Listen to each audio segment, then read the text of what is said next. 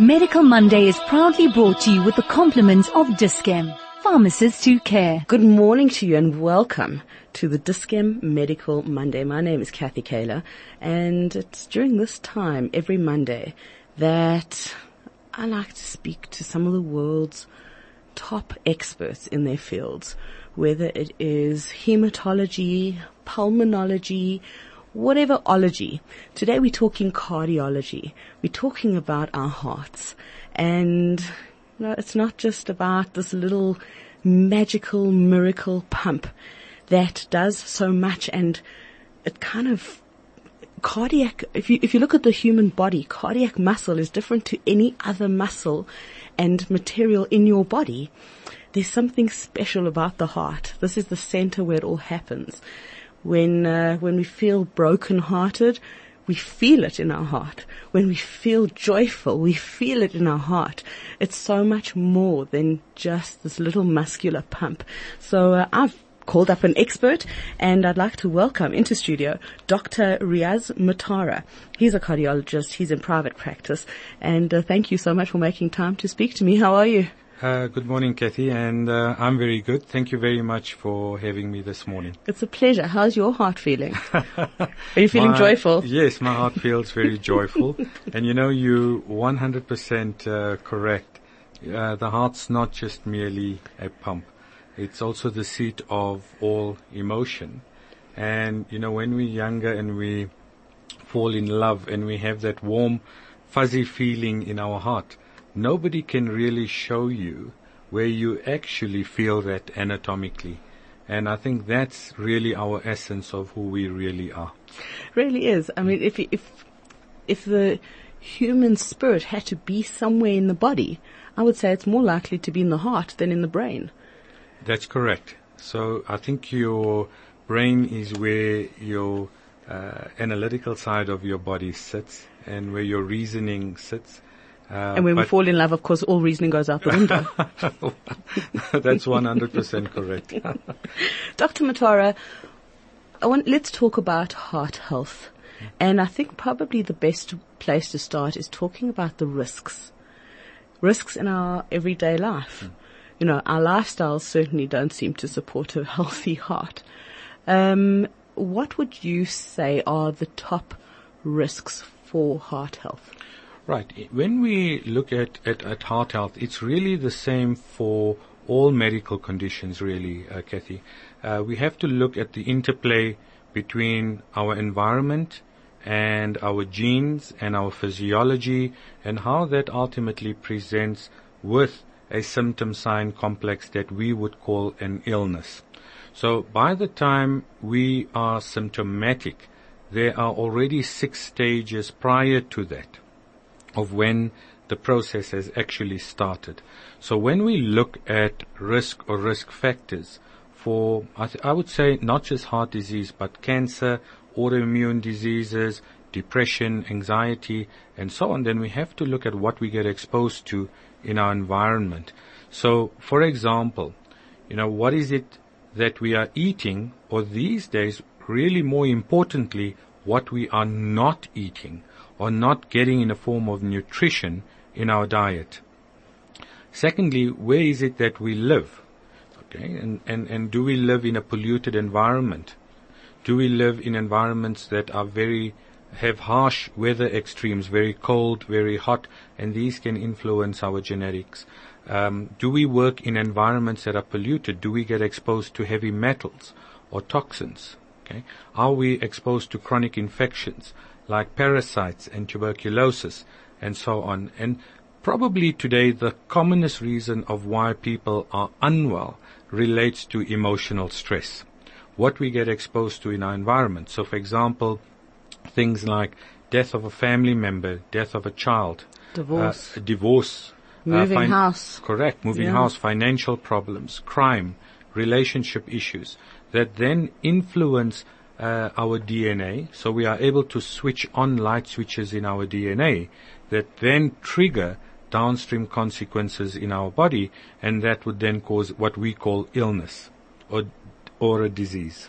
Yeah, because those little switches which take you out of crisis mode I think it generates cortisol. Is it cortisol? Yes. So And cortisol should only be short term, but because of our lifestyles, it's long term, right? Does that affect our heart? Yes. So you raise a very important point. So we have two nervous systems in our body. So, we talk about yin and yang and positive and negative. Similarly, in our body, we have two nervous systems, one called a sympathetic nervous system, and the other is called a parasympathetic nervous system.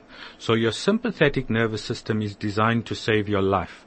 So if a snake is biting you, if you are getting attacked, if you're doing 5 minutes before a bungee jump, you have this massive release of adrenaline into the body, and that's designed to save your life, to That's make your you fight or survive. flight, right? Your Correct, adrenaline. Correct. But at the same time, our adrenal glands that sit on top of our kidneys also make counterbalancing anti-stress hormones called DHEA and cortisol. So when your adrenaline levels go up, these anti-stress hormones have to go up as well as counterbalancing hormones to prevent the adrenaline from damaging our body. Now, that's okay in the acute situation. So if you look at it from thousands of years ago, our adrenaline was only really designed to go up if we were hunting or if we were being hunted. And then it had to come down and rest, so to speak. But if you look at our lifestyle today, from the time we get up in the morning till the time we go to bed at night, yes, our adrenaline levels are high, not necessarily sky high, but they are high. So it demands that our adrenal glands constantly make more and more anti-stress hormones, and our body can't keep pace. So over time, these anti-stress hormones like cortisol go down. So we end up with this imbalance in our body called sympathetic overdrive, which means having too much adrenaline in the system. And as a consequence of that, we then feel the mental fatigue, the muscle aches and pains, the palpitations, anxiety. And if it is over a long period of time, this excess adrenaline constricts our blood vessels, and our blood vessels heal that way in a constricted state. And that's all that high blood pressure is. It's an imbalance or a chronic imbalance between having too much adrenaline and not enough of the anti-stress hormones in our body. In 10 years, you have explained high blood pressure and hypertension to me better than anybody else. And exactly why our blood vessels constrict. Yes, it is simple. Everything in life is cause and effect and action and reaction. So if your adrenaline levels are high and your blood vessels are constricted, because that's what happens when we're running away from a dog or a snake. You move blood away from non-vital organs to vital organs. Yeah. Okay? So when our adrenaline levels are chronically high, the body assumes that the blood vessel wall is quite thin, and it will rupture if it remains in that state. So as a healing response, your body thickens the wall of the artery. But the problem with that is that once it thickens, it remains thickened, and then the compliance of the artery is reduced. So it cannot expand and contract normally. And if it heals that way in a constricted state, you now have a high resistance to the forward movement of blood out of the heart.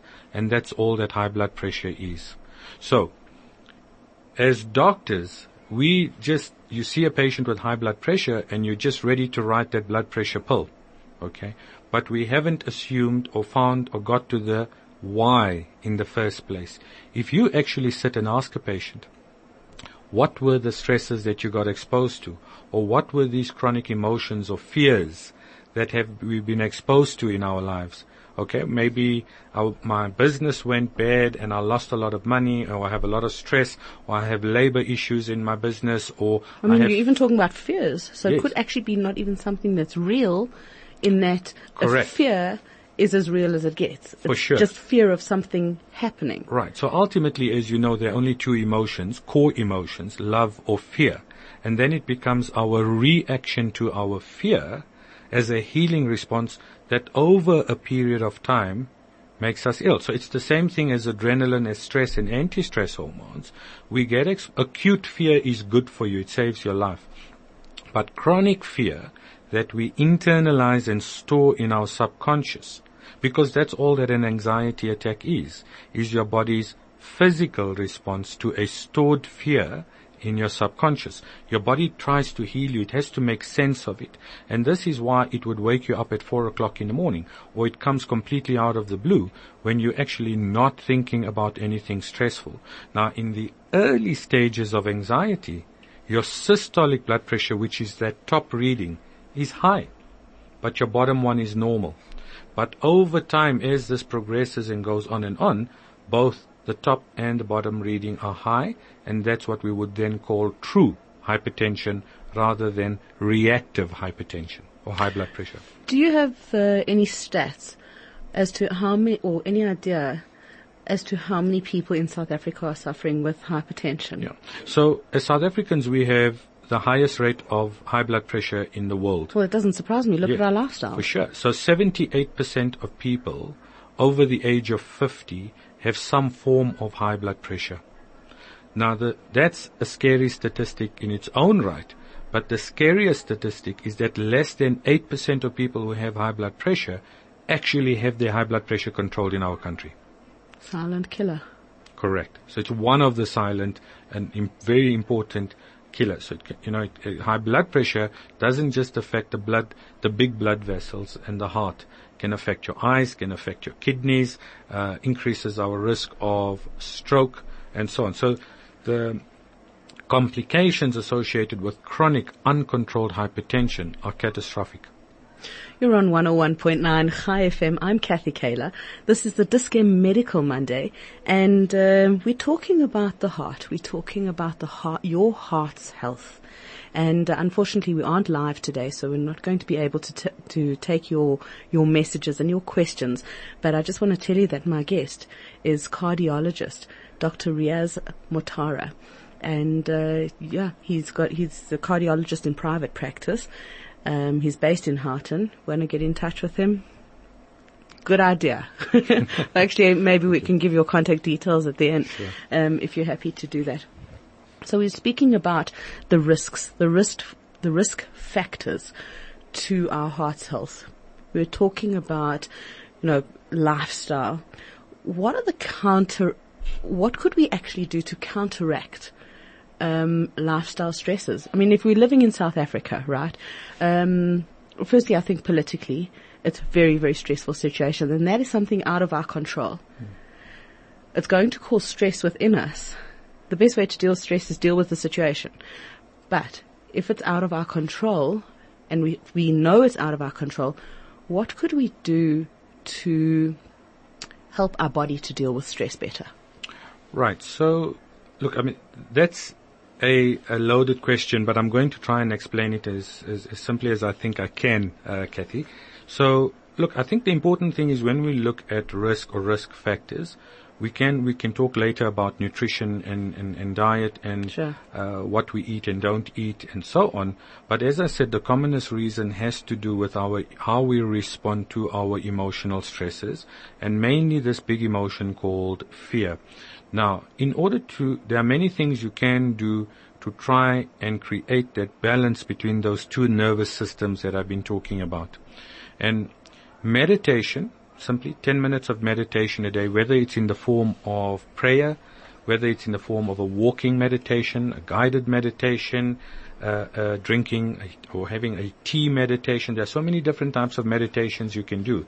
But 10 minutes a day of just silent reflection and breathing has been shown to significantly improve things like blood pressure, improve heart health, reduce the risk of cancer and depression and so on. So that's the first thing that you can do. I love that. The second thing is to consider breathing exercises or breath work that are actually more potent than meditation in actually creating the balance in the two nervous systems. Now, I'm not an expert in terms of breath work, but there are a number of breath work practitioners out there, and I'm sure you can find them, that would be able to teach you simple exercises to do with your breathing. So, for example, maybe short inhalations and long exhalations, have been shown to create this balance between the two nervous systems in the like body. reverse Lamar's. Correct. Yes, correct. Because in effect, there is no medication to block adrenaline production in your body. And you wouldn't want that. You wouldn't want that, Yeah. correct. But what you do, this is why when you go on holiday and you lie on the beach, you actually feel amazing. Because you don't need such high adrenaline levels, and it allows both systems to compensate and to balance out.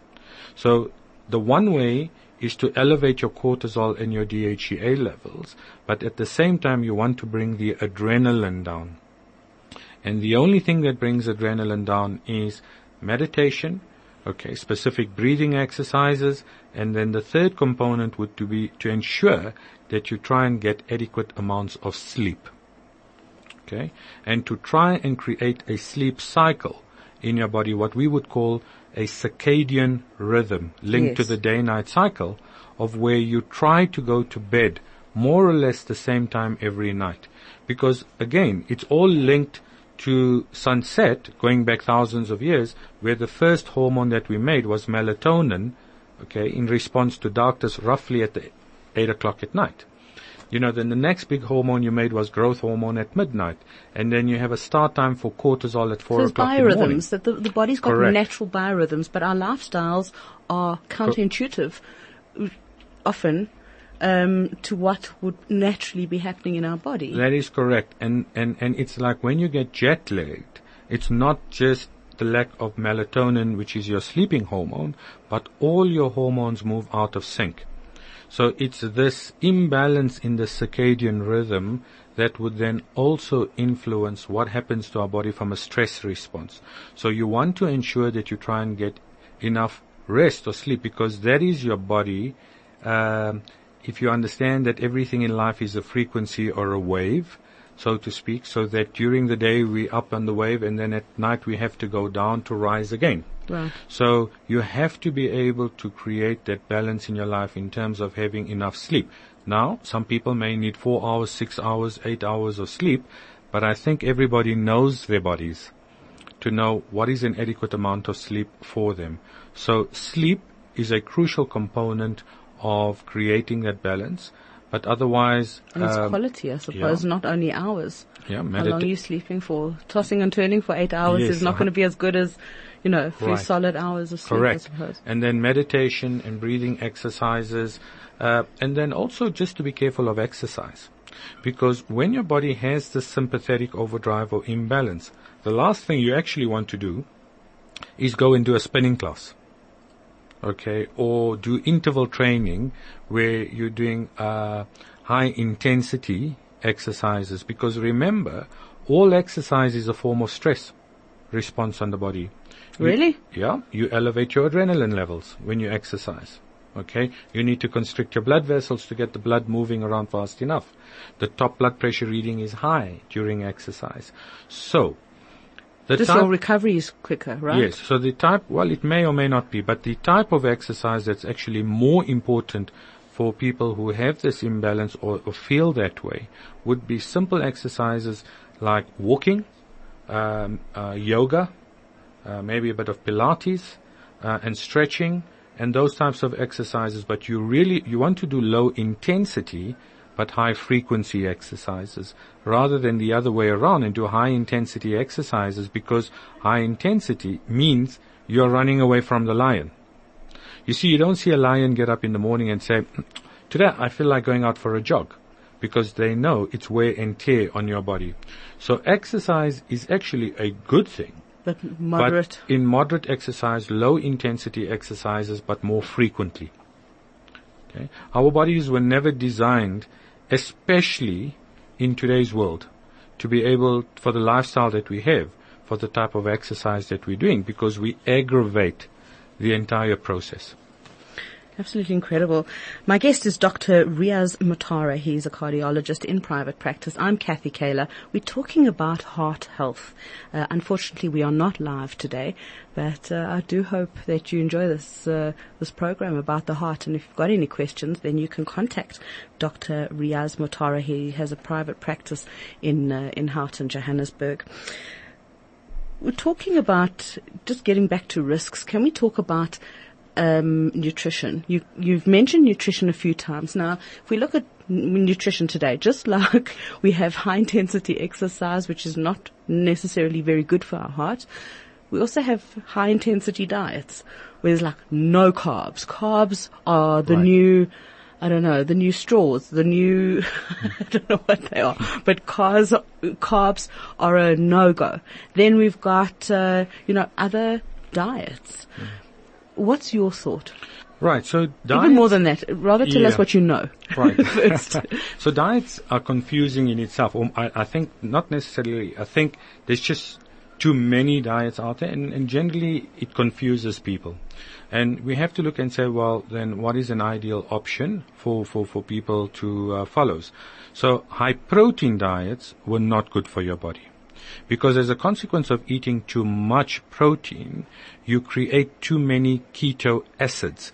Now there is a difference between what we call ketoacidosis and ketosis. These are, people confuse the two.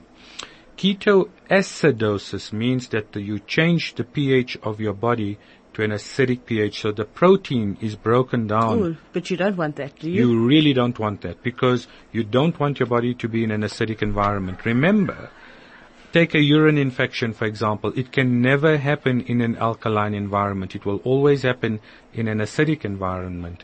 Gallstones, kidney stones, gout, even cancer likes acidity. Loves acidic environments. Cancer cells cannot grow in an alkaline environment. So the minute you consume high protein, you create an acidic environment. Okay?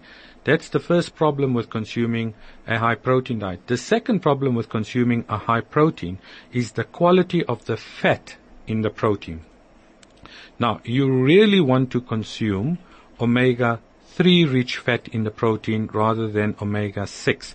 Omega-6 rich fat in the protein is pro-inflammatory. It creates this micro-inflammation or chronic inflammation in our bodies. So you do not want to eat any grain-fed animal protein. A cow, for example, was never designed to grow up in a feedlot and eat grain. It was designed to eat grass. This is why when you eat venison, your cholesterol goes down, but you eat beef and your cholesterol goes up. They're both herbivores. And remember, the saying goes, you are what you eat. So if you eat grain-fed animal protein, your cholesterol will go up. So I have diabetic patients, when they eat, for example, grain-fed beef or grain-fed chicken, their sugar goes up. But if they eat But it shouldn't, because it's all they're eating is protein. But you're not. It's the fat in the protein. Okay? That's the important part. So when you eat grass-fed Karoo lamb, for example, in a diabetic patient, their sugars are controlled. So we were not designed to eat chicken that grows in 31 days that are fed antibiotics permanently and grain. Yeah. Because grain, the fat that comes out of grain is an omega-6 fat, which is pro-inflammatory and will push up your cholesterol. So the idea is to, if you are going to have protein today, unfortunately the problem is that grass-fed or traditional protein, even the salmon that we get today, even though farmed Norwegian salmon. Look at the fat in that compared to normal salmon. The wine salmon. So this is the same problem with salmon today, is that it's omega-6 rich fat and not omega-3 rich fat. You want to eat omega-3 rich fat. So mackerel, is a good source of omega-3 rich fat. Lamb, although it is a fattier meat, is a source of omega-3 rich fat. Irrespective of, whether it's Karoo lamb or you want to get a good, you don't want grain, nothing that's grain-fed. Do we need to check it with our butchers? Yes, you want to make sure that this is grass-fed animal protein. You want chicken that's, chickens that run around, these farm chickens that have, is it like free range? Actually free range is not free range. I know, that's a whole other misnomer, isn't it? Yes, it's a misnomer, yeah. You want chickens from a farm which are often very difficult to get. You will not find it today, You want to get eggs from those chickens. So any protein that comes out of grain-fed animal protein is omega-6 rich fat and is not good for your body or not good for your heart. That's such a great rule. So to give you an example, if you look at a cow that is grain-fed versus grass-fed, the grain-fed cow has 80 times more omega-6 than omega-3. Okay, so it should be the opposite. You want to eat high omega-3 rich fat. So, coming back to the diet, you really want to eat a higher fat, medium protein, but low refined carb diet. You get your carbs from fruit and vegetables and unrefined sources of carbohydrate. But refined sugar is a killer for us today, because refined sugar Is in everything. drives up a hormone called insulin from our pancreas. And this insulin resistance is what will then ultimately give rise to obesity and us gaining weight, and will eventually cause diabetes. So the idea is higher fat, medium protein, low carb, but the high fat means always omega-3 rich fat. Now, you have to be careful. If you go on a higher fat, medium protein, low carb diet, if you eat too many carbs with too many fats, you will gain weight. So What you're saying is absolutely mind-blowing. right. I've never heard anybody say it, and it is ringing true. It is ringing true that not all protein is equal. Correct. Grain-fed animal protein is a no-no. And Right. that is irrespective of whether it is Norwegian salmon, because those pellets that they feed them is grain. It's made from grain. Right. You Aside have to from grow the- them. You have to grow them quickly. Yeah. You see. So So they put all sorts of things in there. They put bulking and they put all sorts of things. yeah, if you really want to read a good book, there's a book called The China Study that has been published by father and son, the doctors Campbell in America, that wrote the study. And there's 25 years now of data, okay, to show that we were not designed to eat protein. If you look at the strongest animals on the planet, like a rhino and an elephant and a gorilla, they really don't eat protein. Okay? So the idea is to limit the amount of animal protein to roughly 10% of your diet. Okay? And make sure if you are eating animal protein, then it's omega-3 rich fat. Avoid seed oils like sunflower oil and canola oil and margarine. What about grapeseed? Grapeseed oil is a lot better because it has a very high heating point, but coconut oil is equally good, and olive oil would be below that. What about palm oil? But you really want to avoid those oils. You want to avoid all the omega-6 rich cooking oils, and most definitely you want to avoid margarine because it's high in omega-6. It may be trans fat free, but it's high in omega-6. So you want to have more traditional butter, okay, hardened like butter. Isn't that interesting? Or ghee. That butter's better for you than Or ghee, yes. than margarine. Yes, because if you look at margarine will say 0% trans fats, but they don't tell you what the omega-6 content is. Now, omega-3 is anti-inflammatory, omega-6 Is pro-inflammatory. Okay, so you really want to reduce this microinflammation and chronic low-grade inflammation. And all the studies that are being published now, finally, we've understood this for so long, okay, but finally all the studies are now showing that you really want to, from a nutritional point of view, avoid foods or oils or proteins that are going to increase microinflammation in your body. So remember that when you have acute inflammation, like when a bee stings you, that's actually good. Your body's trying to heal you. Sure. It's that healing response. But when we have all this chronic, low-grade inflammation in our body, your body still tries to heal you. And then it's the healing response gone wrong over time that actually creates the disease. It's your body trying to heal you, and it can't stop because the source of the inflammation remains the same. So if you look after World War II, what has changed really for us as human beings? What has changed in our diet and our lifestyle, and why do we have all these chronic lifestyle diseases? Then there's a few things that have changed or happened in the last 60 years. Sugar's a big one. One is the amount of sugar that we consume. So prior to World War II, the average human consumed maybe 2 kilograms or 3 kilograms of sugar per year, mainly in the form of things like fruit and honey and so on. The average person on a Western diet today consumes 60 to 80 kilograms of sugar per day, a year. Okay? That is terrifying. The next thing that changed is we changed the way we raise or farm animals, like beef. Okay? We've created feedlots of where they are fed grain and they are fed hormones, okay, to try it. So And sometimes they fed other animals protein. Correct. So if you look at the cows get estrogen. Now, we as men eat this high estrogen or xenoestrogens in the meat. If you look at male fertility or sperm counts in the males from the 60s till now, it's dropped by 80%. Okay? Because we were not designed to be exposed to high estrogen And levels. testosterone deficiencies, which is becoming more prevalent Correct. as well. The same thing happens to women, okay? If you look at things like breast cancer and so on, why is there so much more breast cancer? What are we exposed to from a dietary perspective? So those xenoestrogens or environmental estrogens over and above the high estrogen that you automatically have, okay, then exposes breast tissue, endometrial tissue to higher estrogen levels. So it's not, that's why I say try and eat less animal protein and a traditional form of animal protein. Avoid highly refined sugars and starches. And then the third big thing that happened after 1950, because of farming methods and over-farming the soil, the fruit and the vegetables do not contain the nutrient value that they contained 40 years ago. So, if you look in a sunny country like South Africa, 98% of South Africans have low vitamin D levels. As a consequence of... Which makes no sense at all. Correct.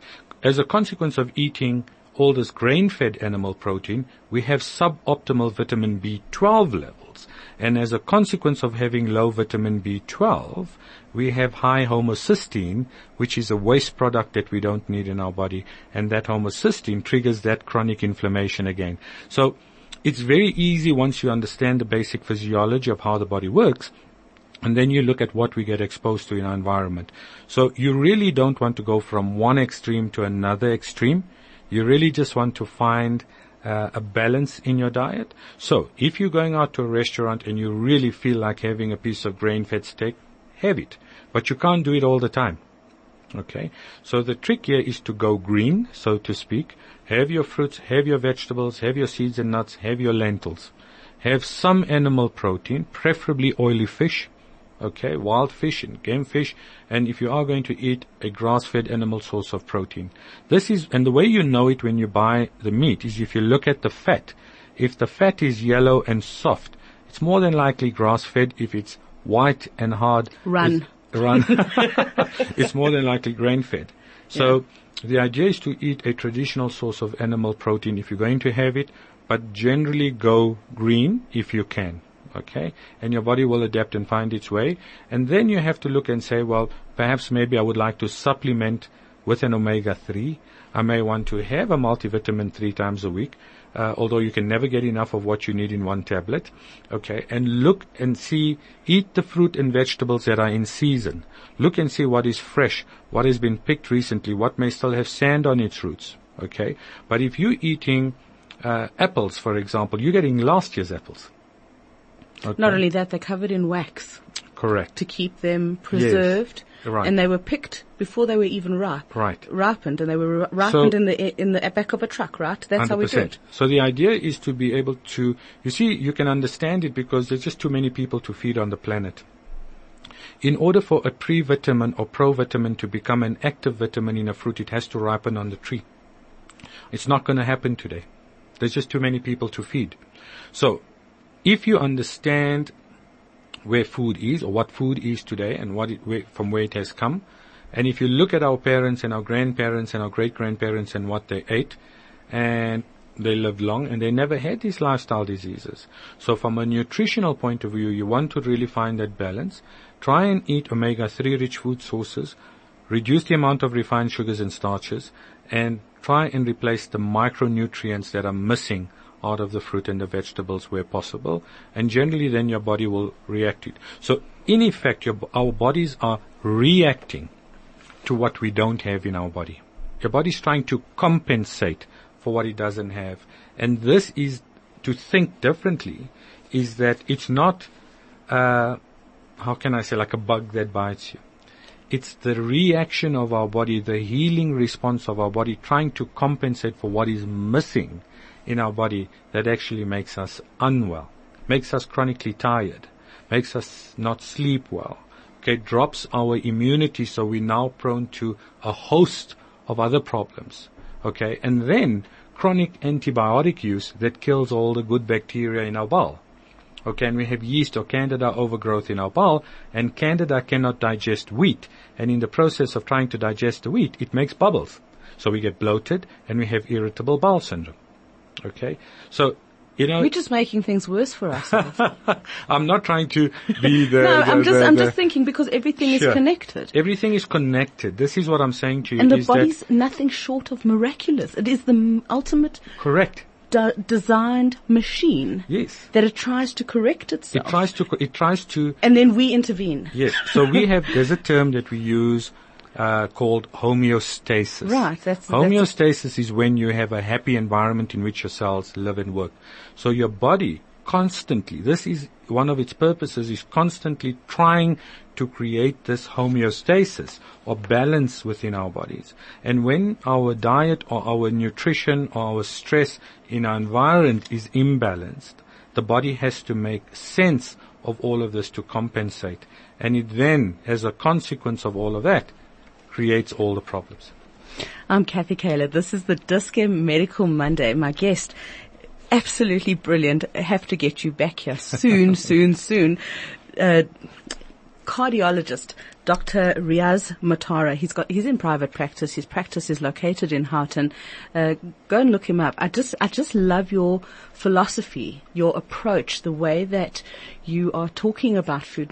It's not a lot of doctors who talk about food, although I think that you're probably, front of the line, in that. Look, I don't blame you're looking at a human being's heart holistically. I mean, you've spoken about diet, you've spoken about hormones in our food, you've spoken about so many things that it's easy to forget that what we're really talking about is our heart, this magical pump that keeps our bodies going. Correct. And, you're an absolute wonder. Thank you so much. Thank you, Kathy. So, look, I think for me, it's not necessarily that doctors don't know. I think the way we were trained as doctors. Information is becoming more available. But also the sum total of lectures that we may have had on nutrition may have been 2 lectures of vitamins A to Z. And it was the dietitian but I think, more and more doctors are becoming more and more aware of these, issues now and trying, and are discussing this with patients, but more importantly, patients, and more people are more and more aware because they have access to this information and people talk about it socially and people are more aware, So many of the patients who do come to see me are already aware of it and then just come to get it reinforced. Before I let you go, I think it's very important for us to talk about the difference between men and women in terms of risks risk factors for heart failure or for even heart disease, heart attack. Is there a difference between how men have a heart attack and how women have a heart attack? Yeah, that's a very good question as well, Kathy. And I think also very misunderstood by both patients and by doctors. So, in fact, more women die of heart attacks than men do. This is largely because we do the job properly. That's one thing. But also that because many of us as doctors don't assume that women suffer with heart disease, women present much later, and when they do present, they have more severe disease. Women are more likely to die after a bypass operation, and women present very differently to men. So typically men have this crushing chest pain in the center of their chest, and they know when it's a heart attack. So it's like an elephant. Right, an elephant standing on your chest. Yeah. Women may have that, but many women also may just have shoulder pain. They may have pain in their tummy, in the upper part, just below your sternum. Women may have back pain, and many women suffer with things like, for example, like nausea and feelings anxious or anxiety, and these may be the hallmarks of a heart attack actually happening, but not the classic chest pain that men have. So it's important that after the menopause, that women after the menopause have exactly the same risk as a male of having a heart attack. So it's important that you're not just seeing your gynecologist and having a breast examination and a pap smear done, that you also depending on what your risk factors are, either annually or every 2 years, go and have a stress ECG done, or have a checkup with your doctor and just make sure your heart is also okay. Okay, rather than being a surprise. So prior to the menopause, women are protected, and after the menopause, women have a similar risk as men do for having heart disease. Are there specific hormones that can have a negative effect on the heart? Yes. So let's start from the top and go down. Okay. So thyroid conditions today are probably one of the commonest conditions that we treat in practice today. Both an overactive and an underactive thyroid could affect your heart. An underactive thyroid pushes up your cholesterol and over time would increase your risk of developing a heart attack. An overactive thyroid may cause things like a very fast heartbeat or an irregular heartbeat, and can affect the heart in other ways as well. If you go down to the pancreas, then high insulin levels years before you become diabetic already increase the risk of gaining weight, cause a specific profile of an abnormal cholesterol profile, and can increase this inflammation in our arteries. And already at that stage, we have a higher risk of developing heart attacks. If we then go to our adrenal glands that sit on top of our kidneys, then low cortisol and low DHEA levels from our adrenal glands become independent risk factors for developing heart disease. If you're a male and you go down to the testes level, then low testosterone in relation to high estrogen becomes an independent risk factor for a heart attack. If you go to the ovaries in women, then menopause, which means your ovaries have now stopped making estrogen and progesterone, may also increase your risk, becomes an independent risk factor for a heart attack. Then there are other things like high homocysteine levels, as we've talked about, because of low vitamin B12 levels in our diet that can cause a risk. Low vitamin D is an independent risk factor these days. So if you are not diabetic and you have low vitamin D, you have a 50% higher risk of having a heart attack in your lifetime. If you are diabetic and have low vitamin D, you have an 80% higher risk of having a heart attack in your lifetime. Why can't we just go and sit in the sun for 10 minutes? Because remember, the sun doesn't really give you that vitamin D. It changes the form of vitamin D as the blood circulates in your skin. You actually get vitamin D also in your diet from eating foods like salmon and the dairy and so on, and fish. Non-grain fed. Non-grain fed, there you go. So, when you look at it, you want to try and get a holistic view on it. There are so many factors, and everybody is unique and everybody is different. And the idea is to be able to look at your heart health or your overall health a little more holistically, rather than waiting for you to become symptomatic and here's a cholesterol pill and good luck. Because even on cholesterol medication, we have not cured the problem. Do you know what I appreciate most about everything that you've said? And I'm going to re-listen to the podcast of this, is that I love your approach. If the body's like a car, right, and something goes wrong and the brake light goes on, the traditional medical approach has often been the equivalent of the mechanic saying to you, oh, just cut the brake lights. That'll sort it out. Here's a pill. It will fix it. But you're not getting back to the issue that your brakes actually need to be replaced. Or there's a problem, or there's a leak, or whatever it is. Right. And I think we really, really have to get you back here because there's so many different areas that we need to discuss. But we are out of time. And thank you very, very much. Dr. Riaz Motara, how do we get in touch with you? Thank you very much, Kathy. And as I said, it's been an absolute pleasure. There's just so much to talk about. There really as you is. said, there's really so much to talk about, and we've just skimmed over it. And I would be glad to come back. Look, people can find me on the internet. Okay, there we go. And they just need to look me up. Okay, Dr. Riaz Motara has got a practice in Harton, Riazmotara. Thank you so much for joining me. This has been Dis-Chem Medical Monday. And stay safe, stay healthy. God bless. Bye. Medical Monday is proudly brought to you with the compliments of Dis-Chem, pharmacists who care.